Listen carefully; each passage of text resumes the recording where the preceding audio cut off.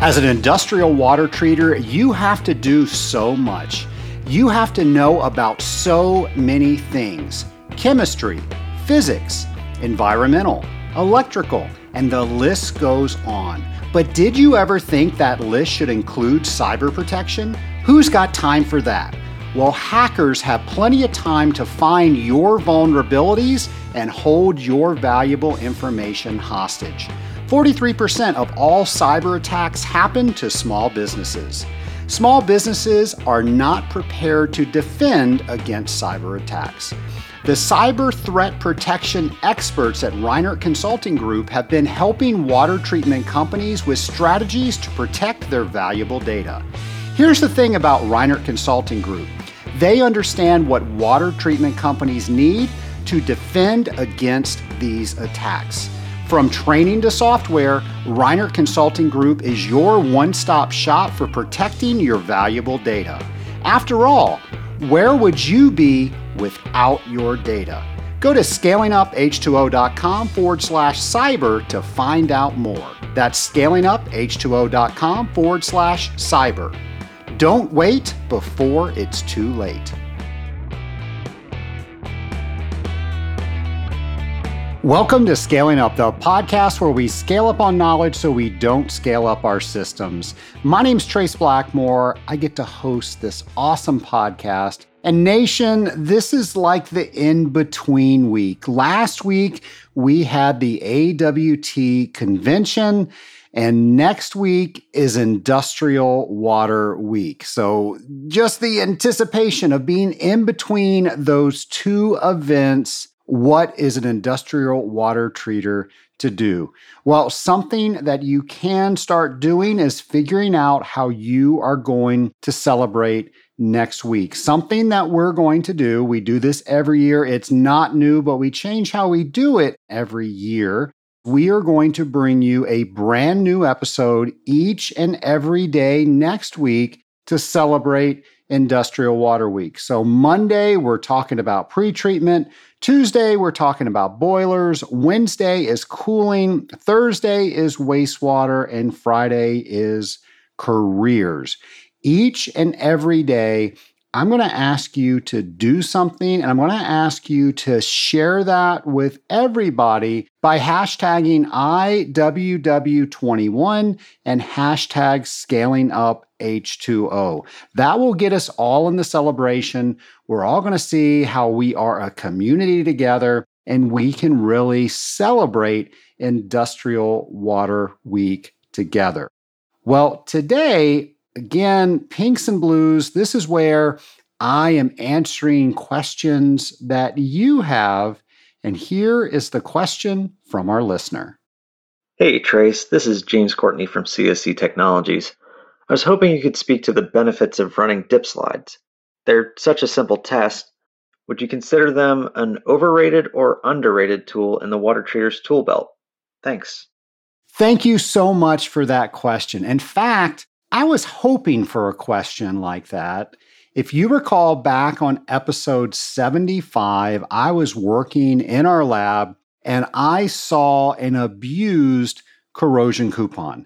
Now, many of you know that us here at Blackmore Enterprises, people in the Association of Water Technologies and water treatment community will send their corrosion coupons to us for us to go ahead and clean up and weigh and send pictures back to them with a report. Well, somebody, not naming names, I don't want to embarrass anybody, but somebody sent me a corrosion coupon that just was not loved in any way, shape, or form. And by the time I got it, it just was not able to tell its story because it was not taken care of. It wasn't used properly. It wasn't stored properly. It wasn't shipped properly. You name it, it just was not done the way it was supposed to do. And I told that little guy that I was going to come on Scaling Up H2O and I was going to share his story so we can all respect the corrosion coupon a little bit more. Well, if you haven't heard that, that's episode 75. And just the other day, I saw a dip slide, a bacteria, fungus mold dip slide. And it was at a customer location. They weren't getting very well taken care of, and they were still getting used. And I was thinking, that reminds me a lot of that corrosion coupon that we did the show about. And then we get this question. So we're going to use today's show to talk all about the dip slides. I know we all know so much about dip slides. We're probably all using them in our regular day-to-day. But my hope is through today's show, we're going to learn something that maybe we didn't know or maybe we weren't thinking about. And now we're going to be able to use the dip slide as a more reliable tool. So that's where we're going today. So dip slides are commonly used for the detection of microorganisms in a liquid. Specifically, we use them a lot in industrial water treatment systems. Dip slides that we use are basically a plastic paddle, and they are coated with 1 or 2 agars. Most of us use the 2-type agar, and that has total aerobic bacteria on one side, and then it has yeast and molds on the other. Now, agar is a weird word, and it's a jelly-like substance that's used to culture biologicals. It's the media that's actually used. In fact, agar is actually used in some recipes.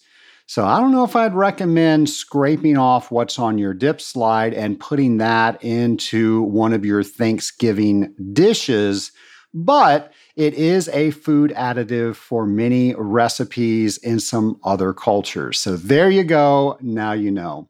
I know most of us know what a dip slide is, but typically that plastic paddle that I just mentioned, that is put in some sort of protective bottle. We remove that plastic paddle from its protective bottle, and we dip that into a water to be sampled.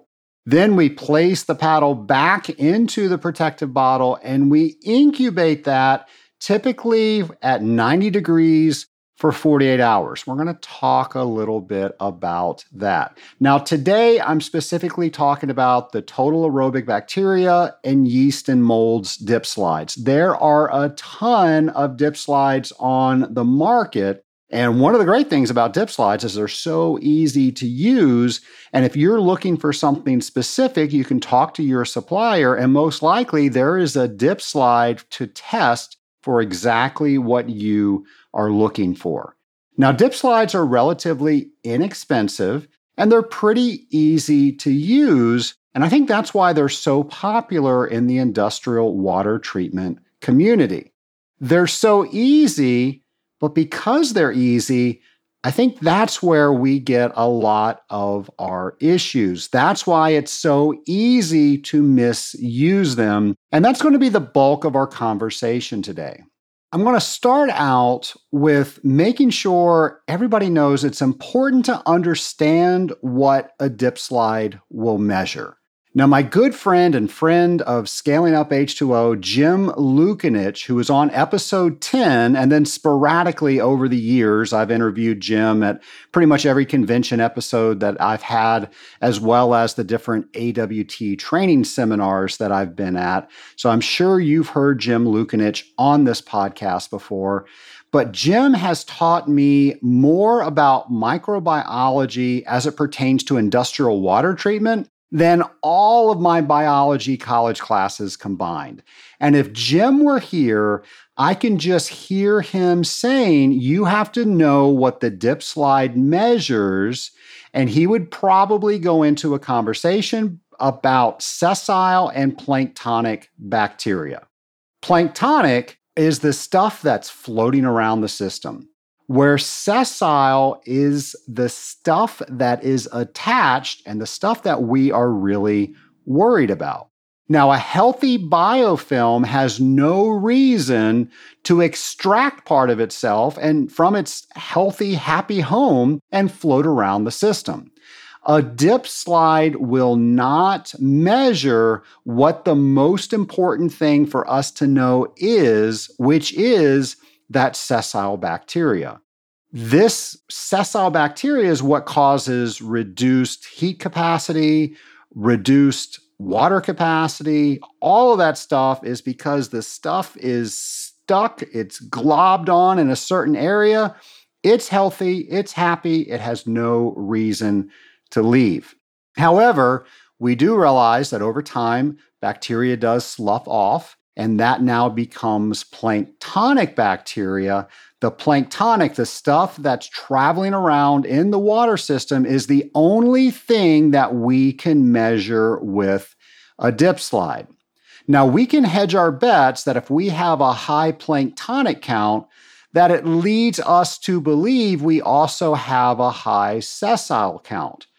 So it makes sense that if we can measure planktonic, we're essentially measuring what's sloughed off of healthy biofilm. But it's also important for us to realize that those are all assumptions.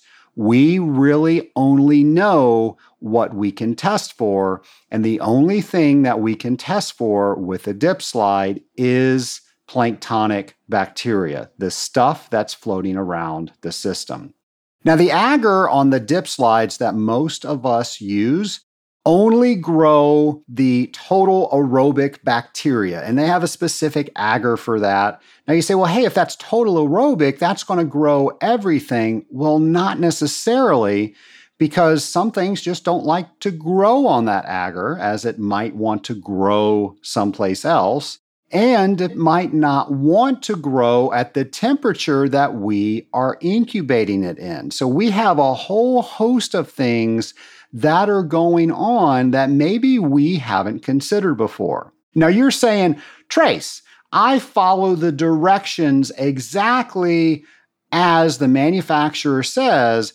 Shouldn't the dip slide work as well as it can because I'm following the directions? And yes, it's going to work as well as it can, but it can only work so well. It's only a little peek into what's going on with the system right there in that moment of time, and then incubate it in the conditions of how we're incubating that. So there's a whole host of things that can go wrong. My point is that we cannot test for everything, and we cannot take every bit of error out of every test that we do. So if we know that, we just have to enter into the situation knowing that we can only do as good as we can do. But the more that we know about what's going on in the system, the better we can interpret that test. Also, when we sample, we're only going to capture on that media, on that agar, what is present in the system at that exact time that we are taking the sample. So for example, did we just feed biocide? Is the bacteria dormant that we're testing? Is it not the right time to test because that's not when most things are active in the system? I don't know the answers to these questions, but these are the questions that we have to ask on each and every time we test, because the more we know about the system, the better we're going to be able to interpret those results. Now, dip slides are cheap.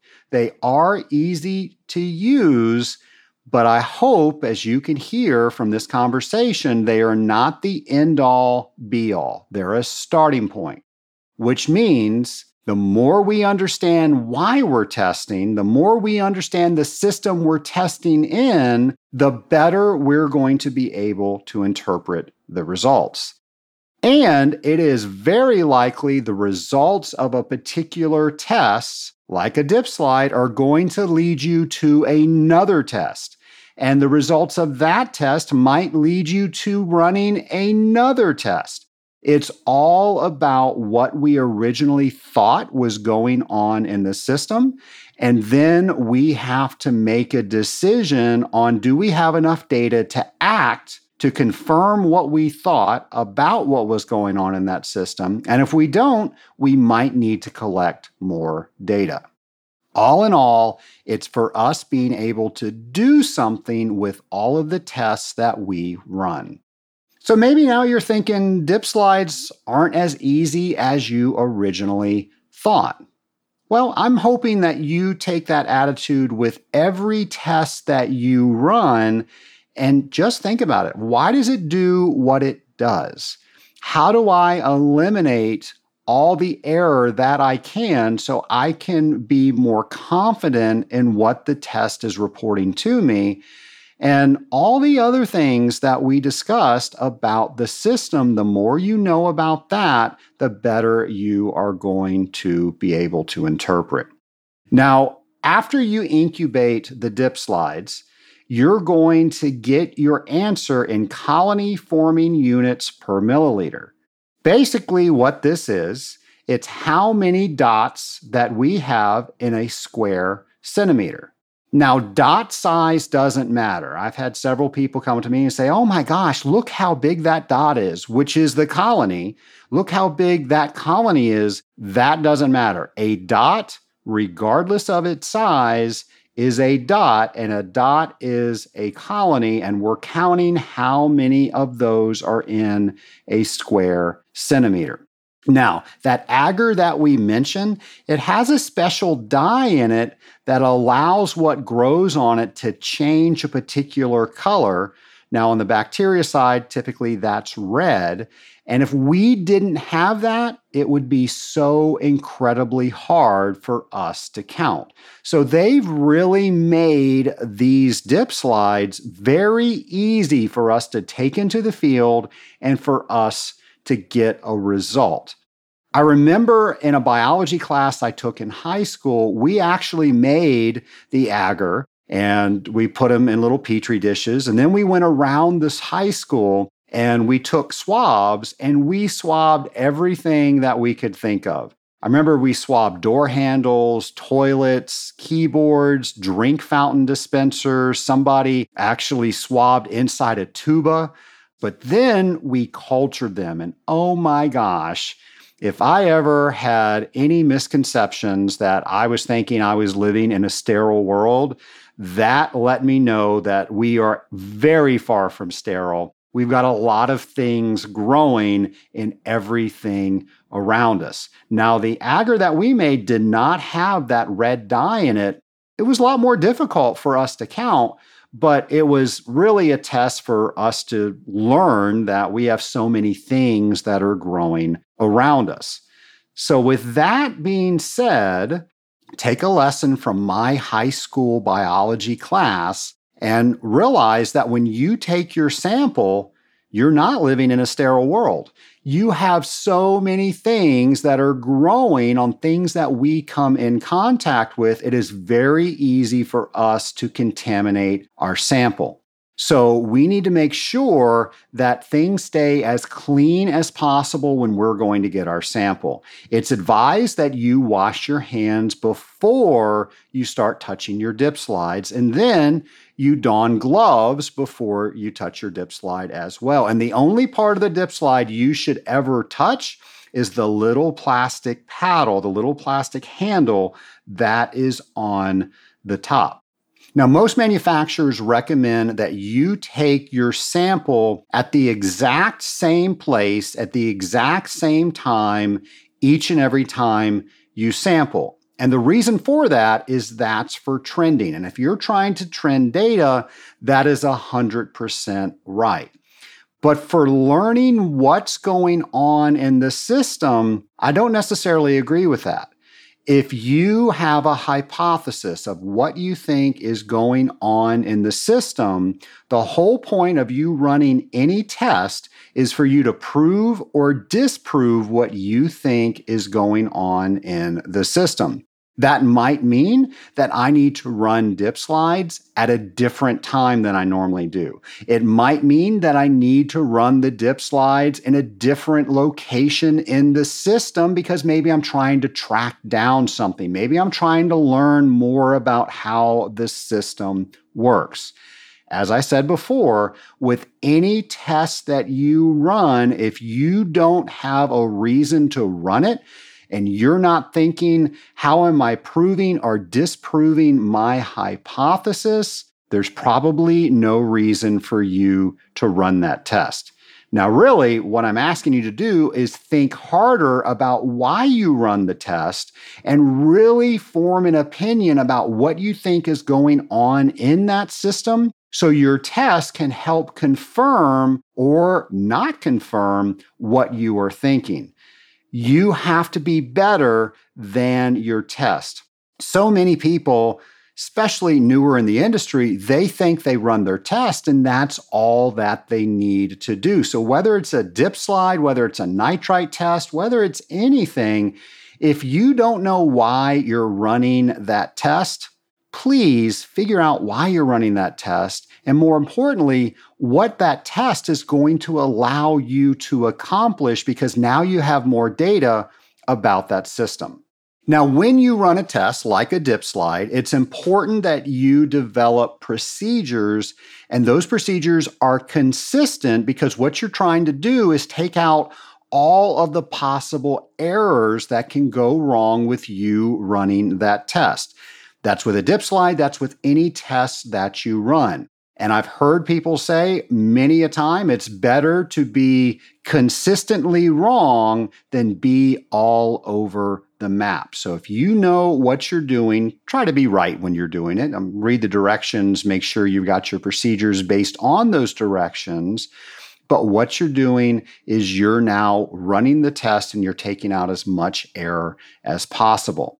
Now, if you're using a dip slide, after you wash your hands and glove up, what you're going to do is you're going to remove the dip slide from the protective bottle that it's in. You're going to be sure only to touch the handle. And then you're going to make sure that you don't allow that dip slide to touch anything else except the water that it's going to come in contact with. Now, you're going to submerge your dip slide into that sample, and it's really better for you to immerse that dip slide directly into where that sample is coming from. Now, here's what I mean by that. If you're testing a cooling tower, the best way to do it is to take the dip slide out to the cooling tower, immerse the dip slide in the cooling tower, and then put it back into its little protective bottle. Now, you might be saying, there's no way I can do that. It's all pipes. I can't get the dip slide in there. Okay, well, in that situation, you are going to have to place the sample in a sample bottle, but think about what you're doing. What was the last thing that was in that sample bottle? Because chances are you're going to be testing for that as well. So do you use a brand new sample bottle? Do you use one that's marked as sterile? You've got to figure all that out. But the point is, you're thinking about it, and you're thinking about all the things that can contaminate that sample. And when you think that way, your tests are going to have more meaning. Be smart. Use your best judgment, but let's take you back to that cooling tower. So let's say you've got everything off, ready to go. You're washed up, you're gloved up. You're taking the dip slide by the paddle top only, and you're going to now immerse that into the cooling tower. Now I'm only getting the agar parts wet. And I'm typically going to let that sit for about 5 seconds. Now, your procedures might be a little bit different, but whatever they are, make sure you are consistent. Now, after that 5 seconds, when you take it out of the sample, you're going to have excess water on that paddle. What we do is we tap the top where we're holding fairly vigorously, but 3, 4, 5 times. We just want to get that excess water out. And then we're going to put that paddle right back into its protective bottle. Now, here's a fact. Most water treaters do not use an incubator to incubate their dip slide samples. And I think this is an issue. Things like to grow at a particular temperature. If they're not at that particular temperature, they're not going to want to grow. I look at myself. If I'm too hot or if I'm too cold, I don't want to be that active, so why should they? The type of bacteria that we're going after in a cooling tower, it's called mesophiles. So that's the fancy biological word. And essentially what that means is they don't like it too hot. They don't like it too cold. A mesophile is the Goldilocks of bacteria. They grow best, again, when it's not too hot, when it's not too cold. Now, I know for a fact that there's a water treater out there listening to me, and they're saying, Trace, I incubate all my dip slides in my back pocket, or I incubate them in my car trunk, or I incubate them in my garage, and I've never had a problem. Well, my question is, how do you know? And what's your procedure? Again, it's better to be consistently wrong than it is to be all over the map. But knowing where the bacteria that we're looking for likes to grow, and again, the fancy term is mesophile, and right around 90 degrees is that temperature that it loves, and that's the same temperature of our cooling tower bulk water. If we're not reproducing that temperature, we're not getting the most representative result. And that's what this whole purpose is about. We're trying to get a window open with this test to see what's growing in the system. That's going to allow us to then make a decision on how we're going to do our water treatment system, our program. If we don't have good data, we're not going to make good adjustments. Now, a fun experiment to do, and I urge you to do this, is if you have an incubator, take a few samples from the cooling tower we just mentioned. Go ahead and label them, and then put one in the incubator and incubate it exactly as the manufacturer has directed you to. Put another one in your car, put another one in your garage, put another one on your windowsill, maybe another one in your back pocket. How does somebody keep a dip slide in their back pocket for 48 hours? But I know you're out there. I know you're doing it. What you will learn is you will get a different result for every single one of those tests. And it all came at the same time from the same cooling tower. I've done this myself. And I tell you, every single time I've done it, I've gotten different results. And it's all because the stuff likes to grow at a particular temperature. And we have to give it that Goldilocks temperature, not too hot, not too cold, just right. And that's why it's so very important for us to incubate dip slides in an incubator. You know, another mistake I see people do is when they tap off the excess water, they shake it vigorously or they tap it too hard, and that can actually create some issues. I've actually seen somebody one time that they shook it so hard it fell onto the floor, and then they picked it up and they put it in the bottle. Folks, that's not a good sample. Just think about what you're doing, and you want to make sure that you're getting the excess water off and you're not introducing any other error in there. Something else that I want to discuss is the storage of dip slides. Now, I think the agar's good for up to a year. Now, notice I said up to a year, not an entire year. So check the expiration dates on that. And I know many of us know that expiration dates are probably a lot better out than they actually state, but they want us to reorder, so they put expiration dates on there, and then to keep everything up to code, we have to reorder that stuff. Well, some of the stuff we can take past expiration dates, but agar is not one of them. Those have a very finite window of how viable they are.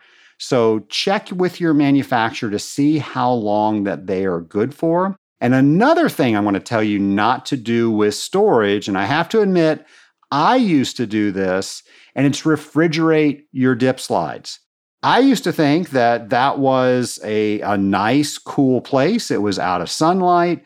It was making sure things couldn't grow on them. It was kind of out of the way. And I was told by our manufacturer that was the absolute worst thing that we could do with dip slides. Dip slides, the agar has to be stored at room temperature. I think manufacturers typically recommend between 65 to 75.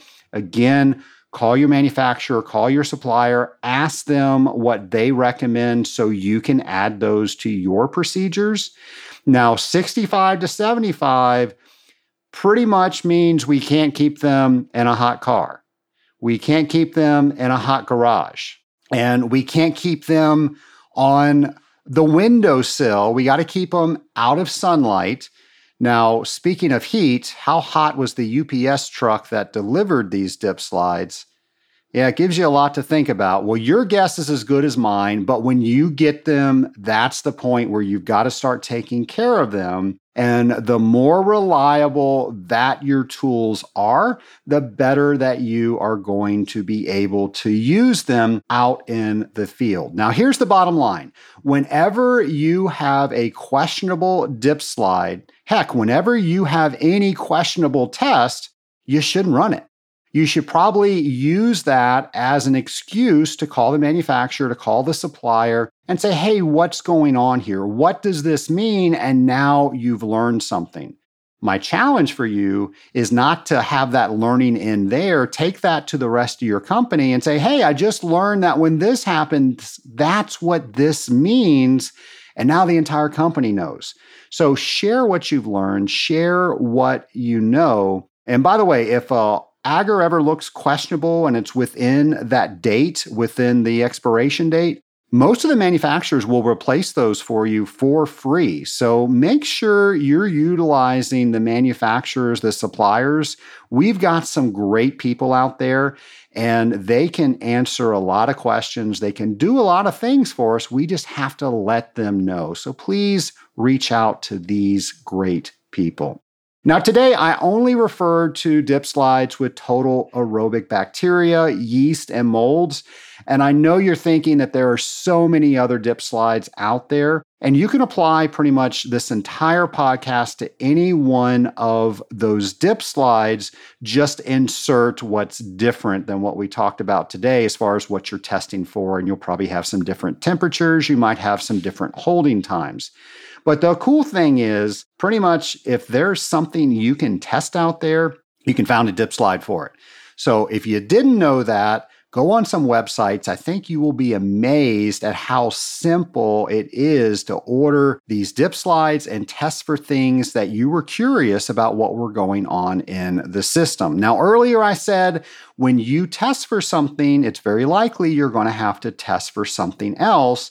So maybe you're looking for anaerobic bacteria. Well, the dip slide's not going to help you at all with that. So maybe you now need to look into that. Maybe you need to look at sulfate-reducing bacteria. So there's a whole line of tests that just do things like that. So my challenge for you is be comfortable, understand the dip slide that you use day to day, but understand all the other things that are out there. So when you want to deeper dive into the system that you're charged with taking care of, you know all the tools that are available to you. Well, Nation, as I say on each and every Pinks and Blues, these are my favorite episodes to do because these are where you are asking me questions and I'm making sure that I'm giving you information that you can take and you can teach other people, you can talk with your customers about. And when we are delivering better information to each other, to our customers, everybody is able to make better decisions.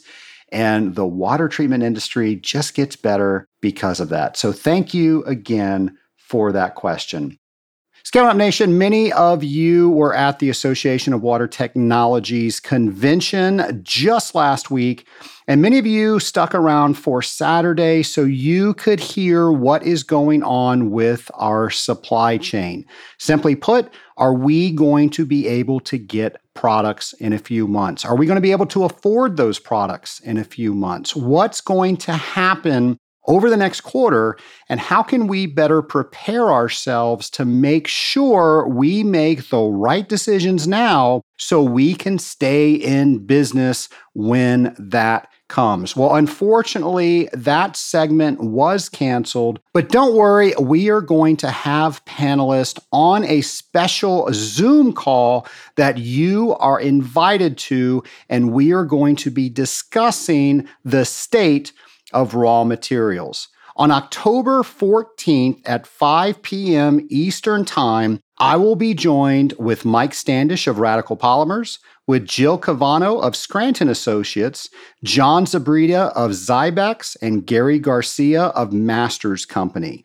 These individuals are going to let us know what they are seeing in the marketplace and let us know what we need to know so we can make the right decisions now. There will also be an opportunity for you to ask them questions so you know what you need to do. To register for this very informative roundtable, go to scalinguph2o.com/update. Again, that date is going to be October 14th at 5 p.m. Eastern Time. Make sure you join so you are in the know. Something that I've received tremendous comments over, people saying that they can't wait for the next James's Challenge because they know they're becoming a better water treater each challenge each week. So here's another James's Challenge.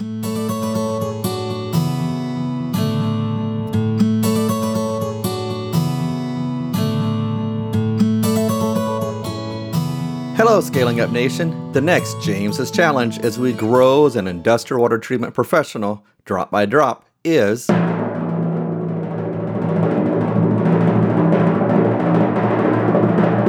Celebrate Industrial Water Week. You've earned it. The fourth annual Industrial Water Week is October 4th through 8th. Remember, each day has a theme with Pretreatment Monday, Boiler Tuesday, Cooling Wednesday, Wastewater Thursday, and Careers Friday. This is probably the easiest James's Challenge yet, because who doesn't like industrial water treatment, right?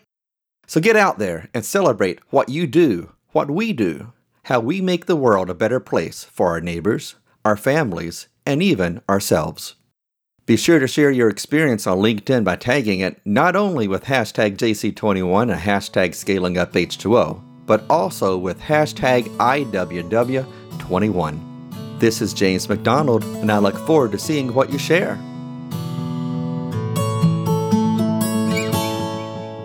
Nation, next week is Industrial Water Week, a brand new episode each and every day. I can't wait to celebrate with you. But in the meantime, have a great week, and I'll see you on Monday.